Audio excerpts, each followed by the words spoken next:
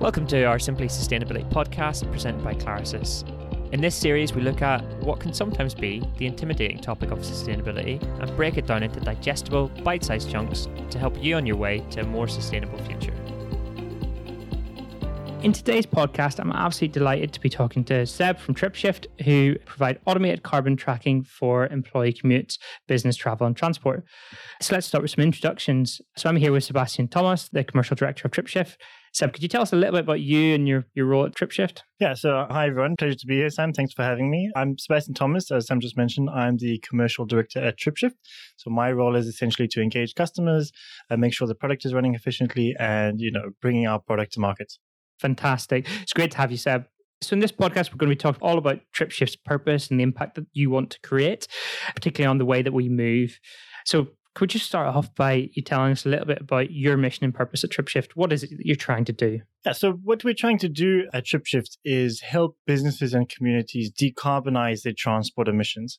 And the way we do that, first of all, is we break down the barriers that are preventing them from actually focusing on the reducing aspect of their emissions rather than scrambling to collect the data. Got it. That makes a lot of sense. And I guess, why is this important? Why is it that you think this is a kind of a valuable pursuit? Well, as much as I personally enjoyed the very warm weather we've had in London so far, I noticed most people didn't. And I think it's just re-emphasizing that we're seeing an accelerating trend when it comes to climate and climate change, and that, it's having obviously a huge impact on our day-to-day lives and more frequently so than before. Transport in itself comes to about, depending on the statistics, you look at 20 to 25% of global emissions. And it's a sector that we set out because there's actually a lot of solutions already out there. And there's a lot of quick wins that both businesses and communities could do to actually quite drastically reduce the carbon emissions. And in addition of that, of course, there's, all the longer term goals, but it's an area where we clearly have to address because movement and travel is always going to be part of our lives. As much as, some of us, might want to not travel or vouch for not traveling, there's always going to be an aspect of moving in our lives. And so that's why it's something we think we need to address, because if we don't address it, then, we're not going to achieve all our goals for net zero, decarbonizing the economy or our lives in general in society. Got it. And that makes a lot of sense. And it's really apparent how important addressing travel is to tackling the climate crisis. Why did yourself, the other guys at TripShift, think that travel was the one that you really wanted to address rather than other areas of infrastructure or energy? Why is there a personal passion for travel kind of at TripShift? Well, the original founders actually, some of them have a background in aviation. And that's how they actually started focusing a lot more on travel, because obviously it was the lives they were living, the area of work that they were dealing with. But also just, for the simple fact that, again, as I mentioned before, it is a constant across everyone's life, at least for most part of it and for most people. And in one way or another, you are going to be moving around, whether it is locally, whether it is down to your supermarket, whether it is down, internationally flying, etc.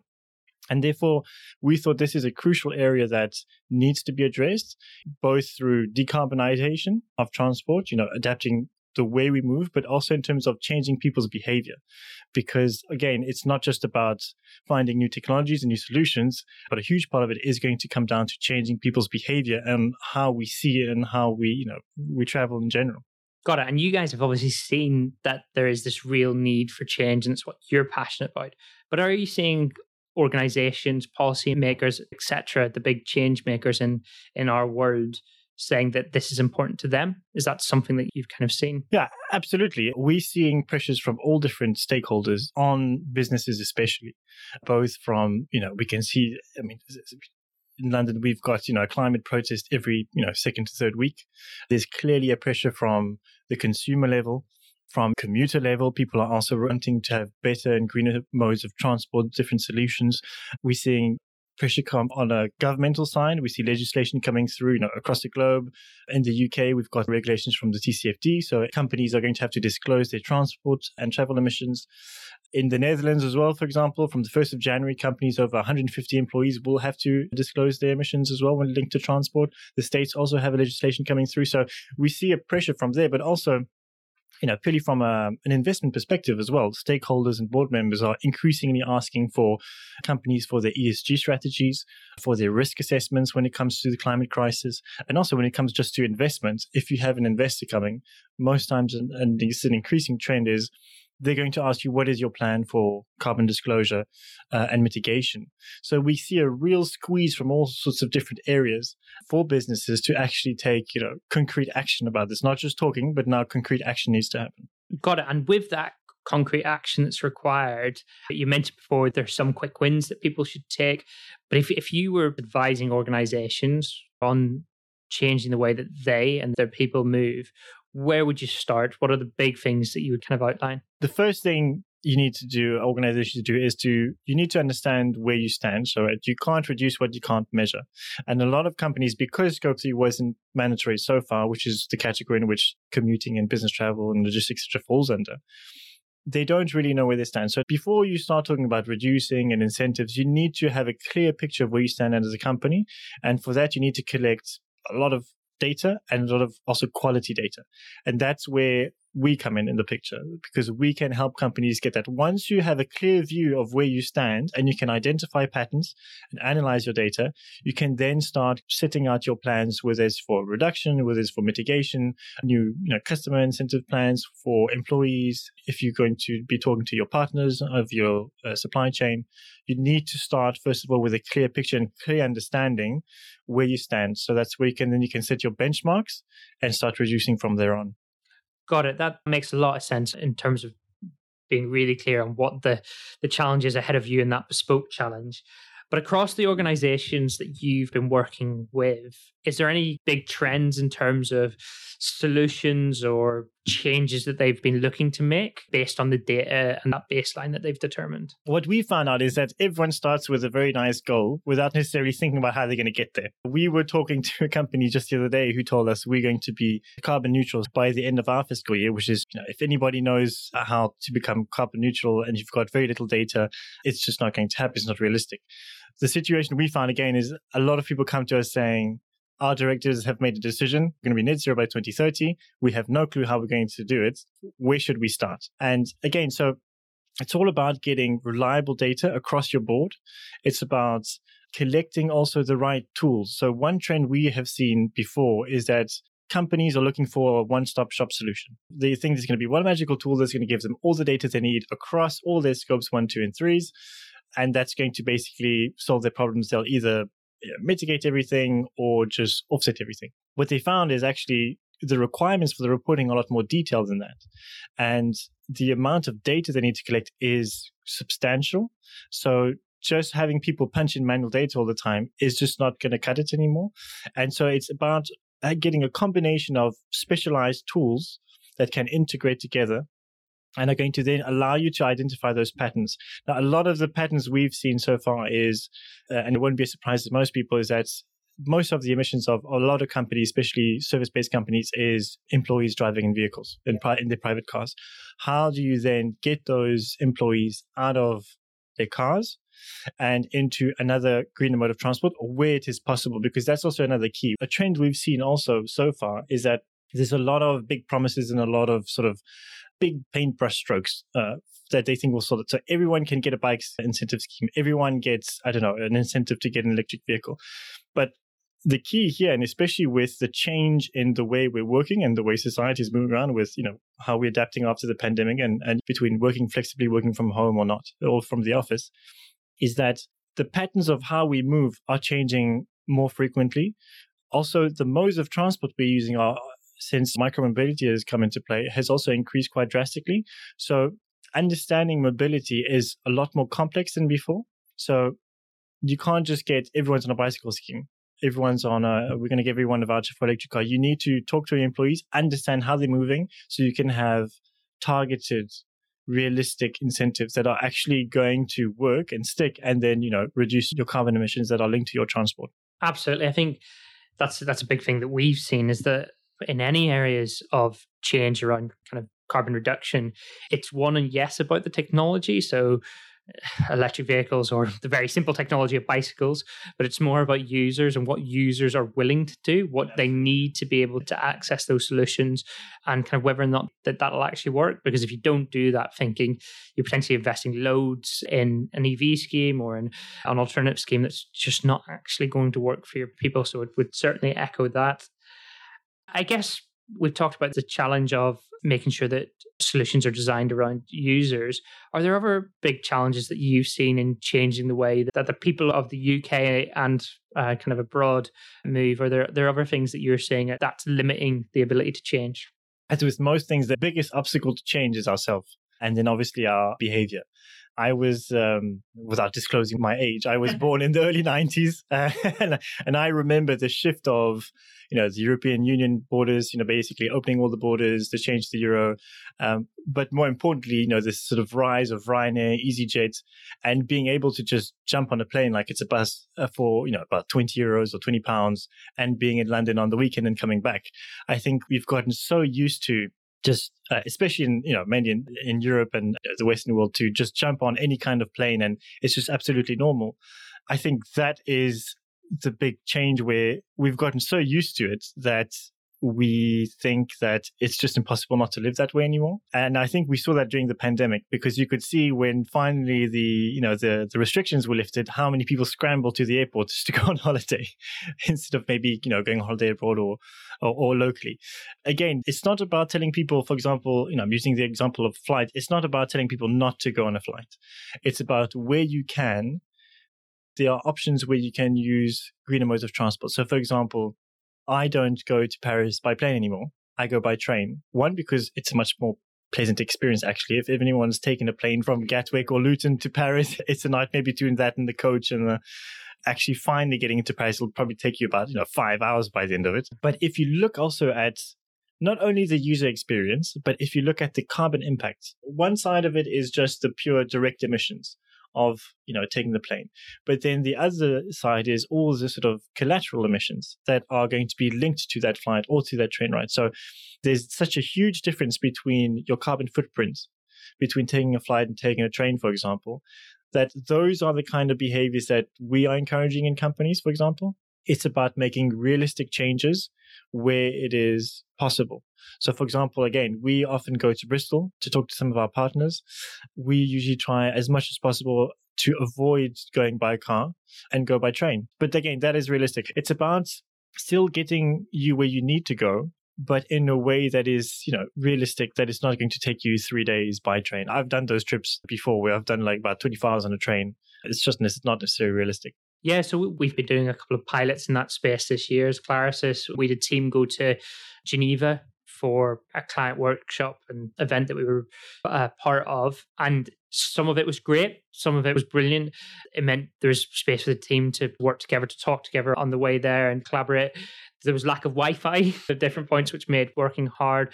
There was some extra additional potentially travel fatigue.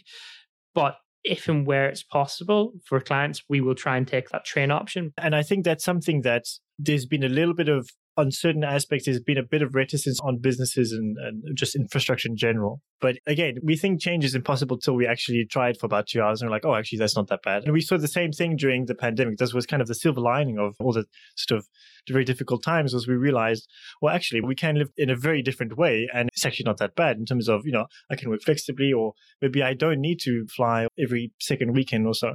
But there's a role for companies and governments as well to give the space for people to have that change in behavior. Because again, if you give a certain space or a service, people will go for it. They will fill that space. And I've got a perfect example of two, and I won't name names, but two different companies in the banking sector in Canary Wharf. One said, okay, we're going to invest in making a lot more space for bicycles. We're going to invest in better showers, for example, etc. The other one said, well, we don't reckon no one's going to, it will drop off. So we're just going to leave the usual thing. The company that did the investment and drastically expanded their bike space, etc., saw a huge increase in people actually taking the bicycle and commuting to work by bike.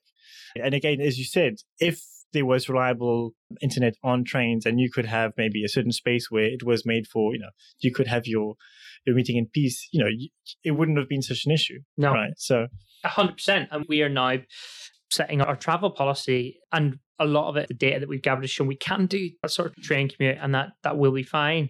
What we've also seen is that we have an unlimited holiday policy, for example, and there are more of our staff who are taking trains for trips or for personal trips than they would in the past because they've got that space to do that. Now, I guess the next step for us is going, what's the incentive beyond you can do it? Like, why would you do it? And trying to make more of that in terms of encouraging people in their personal lives to fly differently. We've given them some of the capability, and obviously some of that's their own personal choice, but we want to be playing an active role in that. Cool. Thanks, Seb, for talking us through some of those big challenges and opportunities in terms of transport. Now, I'm sure those who listen to it, and I certainly am interested in learning a little bit more about you, but also understanding a bit more about what your experience has been like at working at a climate-focused startup. So I guess if we just start off with your journey and like, how did you come to working at TripShift? Why did you want to work in a climate-focused startup? I was always attracted to working, well, back then it wasn't even called startup, just entrepreneurship in general. I think there's a bit of a streak of that in my family as well. From both my grandfathers on both sides were always keen for a project or something on the side. And my mother runs her own business, etc.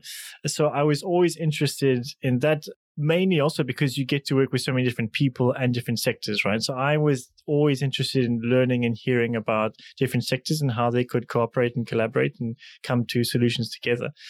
So I've always been attracted to those kind of environments where you really is fluid in the sense of working with a lot of people from different backgrounds, sectors, and essentially coming with conclusions, solutions together. In terms of climate, well, I was really kind of looking also for a job that I could have more of a purpose, I suppose, in as well. A job that also would have some sort of impact, more than just me earning a good checker in the background at the end of the month. My personal journey around sustainability started more around understanding how to manage your resources. So I grew up mainly on farms.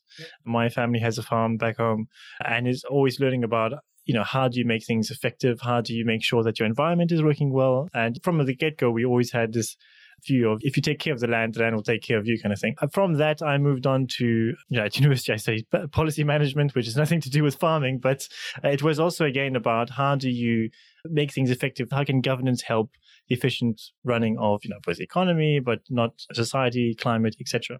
And from there, I kind of connected the two, and I started my first sort of venture into sustainability and business by opening my own sort of enterprise in South Africa. Now, this was nothing to do with TripShift and SaaS projects and technology. It was again linking back to farming. It was about food goods and growing sustainable food, but of high quality. But our purpose was not only to provide, just for specification, we were growing mushrooms, gourmet mushrooms. But our main purpose was not only to provide a really good quality product, but it was to show that you can have a sustainable business that runs a profit, that is effective, that has growth, but it is not necessarily harming everything around it in terms of, we're not just dumping our waste somewhere or just consuming a lot. We had developed a new way of, sort of growing the mushrooms in new sort of growing rooms that was highly efficient in terms of energy, water, etc. So again, my main purpose was always sustainability makes sense in everything in life, whether it is financial, whether it is, how you eat in terms of, a balance is always good. You don't need to go to extremes. And I found the same thing at TripShift in terms of what we're trying to do at TripShift is find that balance of helping people where it is realistic. So, giving them that nudge where it can be realistically made. So it's not about telling everyone jump on a bicycle or pedalo and you can't never fly or take a car again. It's about where you can make that little effort. And you'll see that actually it goes a very long way. And once you've done it, it's not that difficult to do and you'll get used to it quite quickly. I think that's huge in terms of that nudge aspect. I think we do need radicalism. There's no denying that we are at a point where we need radical transformation, but people are more likely to adopt the radical if they make the first steps and see how easy it is. So I'd completely agree with that. What I'd love to know a little bit more about is you've obviously been in a startup in this space where you guys are looking to create an organization that could help loads and loads of other organizations across the world. What's been your experience? Are there funding? Is there support for organizations like yourself who are trying to solve some of the biggest challenges in the world? Kind of what's your experience been like there? Yeah, there's definitely a lot to do. there's a lot to do. And but at the same time, there's a huge amount of solutions out there. There's a huge amount of people that are coming with the most innovative ideas. And one thing we found as well is, it's great to talk to different people, because you might think you have a solution that is very specific and very niche, and you give it to one of your clients and they flip it on its head and they're using it for something else that you didn't think of. And that's one really also good thing about interactive with, as many companies and startups, sort of innovative companies around you. There definitely is a trend of more investment coming in. And let's be honest, it's also because of the pressure that's been coming through. Again, as we talked about before, companies are being squeezed from every direction and pressured to actually take concrete action, not just, we've been talking about climate change for the last 20 years at least, on a more serious, when it's become actually mainstream. It went from climate change, the global warming, climate crisis. We've rebranded it in, all sorts of different names, but we've been talking about it for a while, but we've never been really taking concrete action about it. And now I think it's obviously a combination of events between what we're seeing around with the climate events, but the energy crisis also. Again, as much as the cause of it is extremely sad and distressful, the opportunity to actually nudge people, and especially governments, to shift to greener energy is definitely there. So there definitely is funding. I think there still is a way to go in terms of, because it's a very it's a big space. There's a lot of people in it and there's a lot of noise. So there's still quite a bit of, I'm going to say, filtering to go through. There's a lot of people which actually, they're giving out a lot of noise, but the solutions they are doing are actually not really that innovative. And it's just a rehashed version of what they were doing before. I think the big push needs to mainly come from, if you look at government bodies or big companies, and you see that trend happening now with legislation and big companies and especially investment companies pushing a lot more on green policies, is there needs to be more concrete action. And that's what we're starting to see happening. And we've been seeing that happen also since TripShift has actually started talking to clients. The shift is, and sort of the mentality is accelerating at quite a steady pace. So, a lot to go for. It's going to be a long road ahead, but it's looking like it's going in the right direction, hopefully. I agree. And the regulation point's so interesting. For me, there's a couple of key aspects to it. There's the time frame that we're working on, where the markets are shifting, they will shift, but they're not going to do it at the pace that's necessary without that market regulation. And the second thing is that, particularly in the larger organizations, you can afford maybe the supporting infrastructure and the people to make the change. They are calling out for regulation because they want guidance, they want standardization, they want this stuff to happen. It's not like they are going, we're against it. They want it because it will help kind of level a playing field around it and provide the guidance that they need. So I'm definitely pro-regulation in this space. And often big business ask for it. Everyone thinks that big business is running away from, new legislation, but often they're the ones, I was listening at a webinar, I think it was one of the business leaders of Siemens, I believe, who was saying, we want that regulation because then we have a clear line to go for. And he said, don't worry about us. We'll find solutions. That's what we do. Business always finds solutions. We're the most flexible ones, but there needs to be an initiative from the legislative side. And quite frankly, I also agree that if we really want to make that big step, legislation has to come through. Yeah. And it's great to see that, quite a few countries are now implementing legislation in the most, countries that are causing a lot of emissions, like in Europe or the States, etc. But there needs to be that sort of parallel hand-in-hand journey between big business and government. Because again, as we discussed also before, the consumer is already sold on. Most people saying, if I can have a greener mode of transport, I'm very happy to use it, but it needs to be there, right? A lot of people are saying, I'd be happy to have an electric vehicle, but I've got no charge points around me. So I'm not going to be bothered to park my car 300 meters away from my house because I don't have a parking space. Charge it, have to move it. But if they had a solution, and again, the technology will come, the infrastructure will come. For that, it's just a question of time. But obviously, the more pressure there is for those infrastructures to be there, the quicker it's going to happen. Seb, I want to finish up with just a bit of a difficult question. So, look, we know the climate crisis is not caused necessarily by individuals' behavior. It's a lot about large emitters, the way that we work from a corporate perspective, our energy mix, etc. And we need to be very careful that we don't blame individuals and our individual choices. But Saying that, if you were talking to anyone on the street or a family member and they were interested in how they could move better, what would you tell them? What are the ways that you might recommend them to move better? First of all, you need to understand how they're moving, because again, it's a thing we do so naturally that you don't really think about how you're moving around, how many times you actually take the plane, how do you take the train, do you drive to your supermarket that's 100 meters down the road?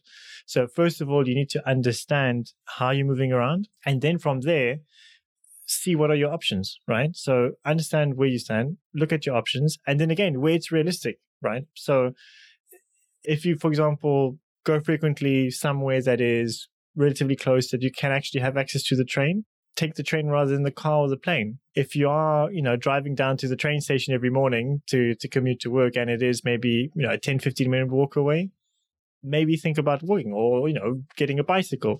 It really depends on yourself and your personal situation, because obviously if you are, someone who's in their 30s and working in London as single, your situation is going to be very different from a family with 3 children who needs to go to school. Maybe one is in kindergarten and the other one is secondary school, whatever. So it really is a case by case, but I'm sure that most people can find a pretty quick, easy win, even if it's just a small one, where they can reduce their emissions when it comes to travel. What I guess I like about that answer is once you understand where you are, what you can also do is be vocal about what you need to change from other people. So be that writing to your local council about there not being safe cycle routes, which will enable you to cycle with your kids to school. Or it's actually to your employee, could you kind of have a bit more flexibility in terms of your ability to commute via train or public transport versus car? Understanding, I guess, what you can change, but also what you might need others to change kind of can be very, very helpful. Yeah, absolutely. And again, that's where also, if we're talking about public transport, government needs to come in, or whoever is running public transport, because, for example, we know that in the UK, the government has been trying to get more and more people, for example, on the trains. But if you look at, for a lot of areas, if you look at prices for trains, for most people, they would say, well, why would I take the train if, I can do 3 times the trip with a full tank and it'll be cheaper? So that's where we need to find solutions to actually make it accessible for people, because at the moment, a lot of the greener solutions are more expensive. And we need to find a way to make it more accessible financially, especially given the current economic situation of people. As much as we want to say everyone should make the effort and pay more because of climate change, if you're struggling at the end of the month, or if inflation is now 10% or more, it's just not realistic to ask people to make that sacrifice. And realistically, they won't. And it's understandable because they've got an immediate priority or threat to their income. So again, it's about making as many solutions and giving it as much space for people to fill as possible, because if you do that, the majority of people will go for it. So we've talked loads about how organizations could start to develop baseline around the carbon emissions related to transport, how they could potentially look at reducing that. Where does TripShift fit in? What technologies like TripShift enable at organizations? Yeah, so TripShift is not just another carbon calculator. We do things differently. At the moment, most companies, when it comes to collecting travel and transport emissions, are going through either employee surveys or mainly expense sheets. And those only give you partial data. It's only going to give you a very sort of quick glimpse at your emissions, actually. And also, they're not always very reliable. Travel surveys, if you ask the Office of Clarisis every end of the week, fill in a survey, I'm pretty skeptical about how much sort of qualitative and quantitative data you'll get, just because, most people don't like doing that sort of administrative work. And in terms of the expense sheets, it actually takes a lot of time and resources to actually go through the expense sheets, extrapolate the data, then you have to figure out the carbon emissions, etc. And it'll only give you a glimpse of it. TripShift changed that in a sense of we automate the data collection process, which means that you don't have to rely on manual input of data. Our software and our technology basically automatically detects modes of transport, mileage, and then calculates carbon emissions. And that allows companies to have sort of a steady stream or a cascade of data that feeds into the system, where they can visualize company data in terms of emissions, mode of transport. They can split that by teams. They can identify patterns. They can identify if emissions are coming from a specific team or specific office. And then what we then do is, once we've allowed them to sort of highlight those patterns and those sources of emissions, we nudge them in terms of decarbonizing by showing the potential areas of improvement. So again, if most of your emissions are coming by people driving by car, you can identify what main teams are driving those cars or offices, and then you can have a specific, incentive plans to shift those people to electric vehicles. What we also find is that by sharing that data with your employees, you can supercharge your employee engagement.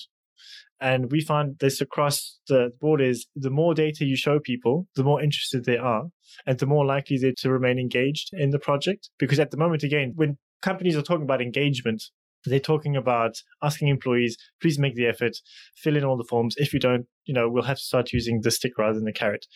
What TripShift allows companies to do is when they talk about engagement is forget about filling in the data. It's about, okay, you can now actually have an active role in your company's transformation policy when it comes to travel emissions. And actually, when people are asked and people are engaged, especially when it comes to climate, they do want to get involved. So that's one way in which we can, first of all, help companies collect the data they need to set their benchmarks, also realistic data, so we can do end-to-end tracking and data collection, both for commuting, for business travel, and soon for the logistics side of things as well. So companies spend the time and the resources on actually analyzing rather than collecting the data, and also quite importantly, engaging with their partners and their employees to reduce their emissions. And also finally, the crucial part is, and it's coming quickly, is once the legislation actually kicks in, we also have a reporting system in which you can, again, easily, automatically get your report, and it's either for the board of directors, someone who's interested in investing, or an auditing body. Fantastic. Sounds like both something that's deeply necessary, but also coming at exactly the right time as well.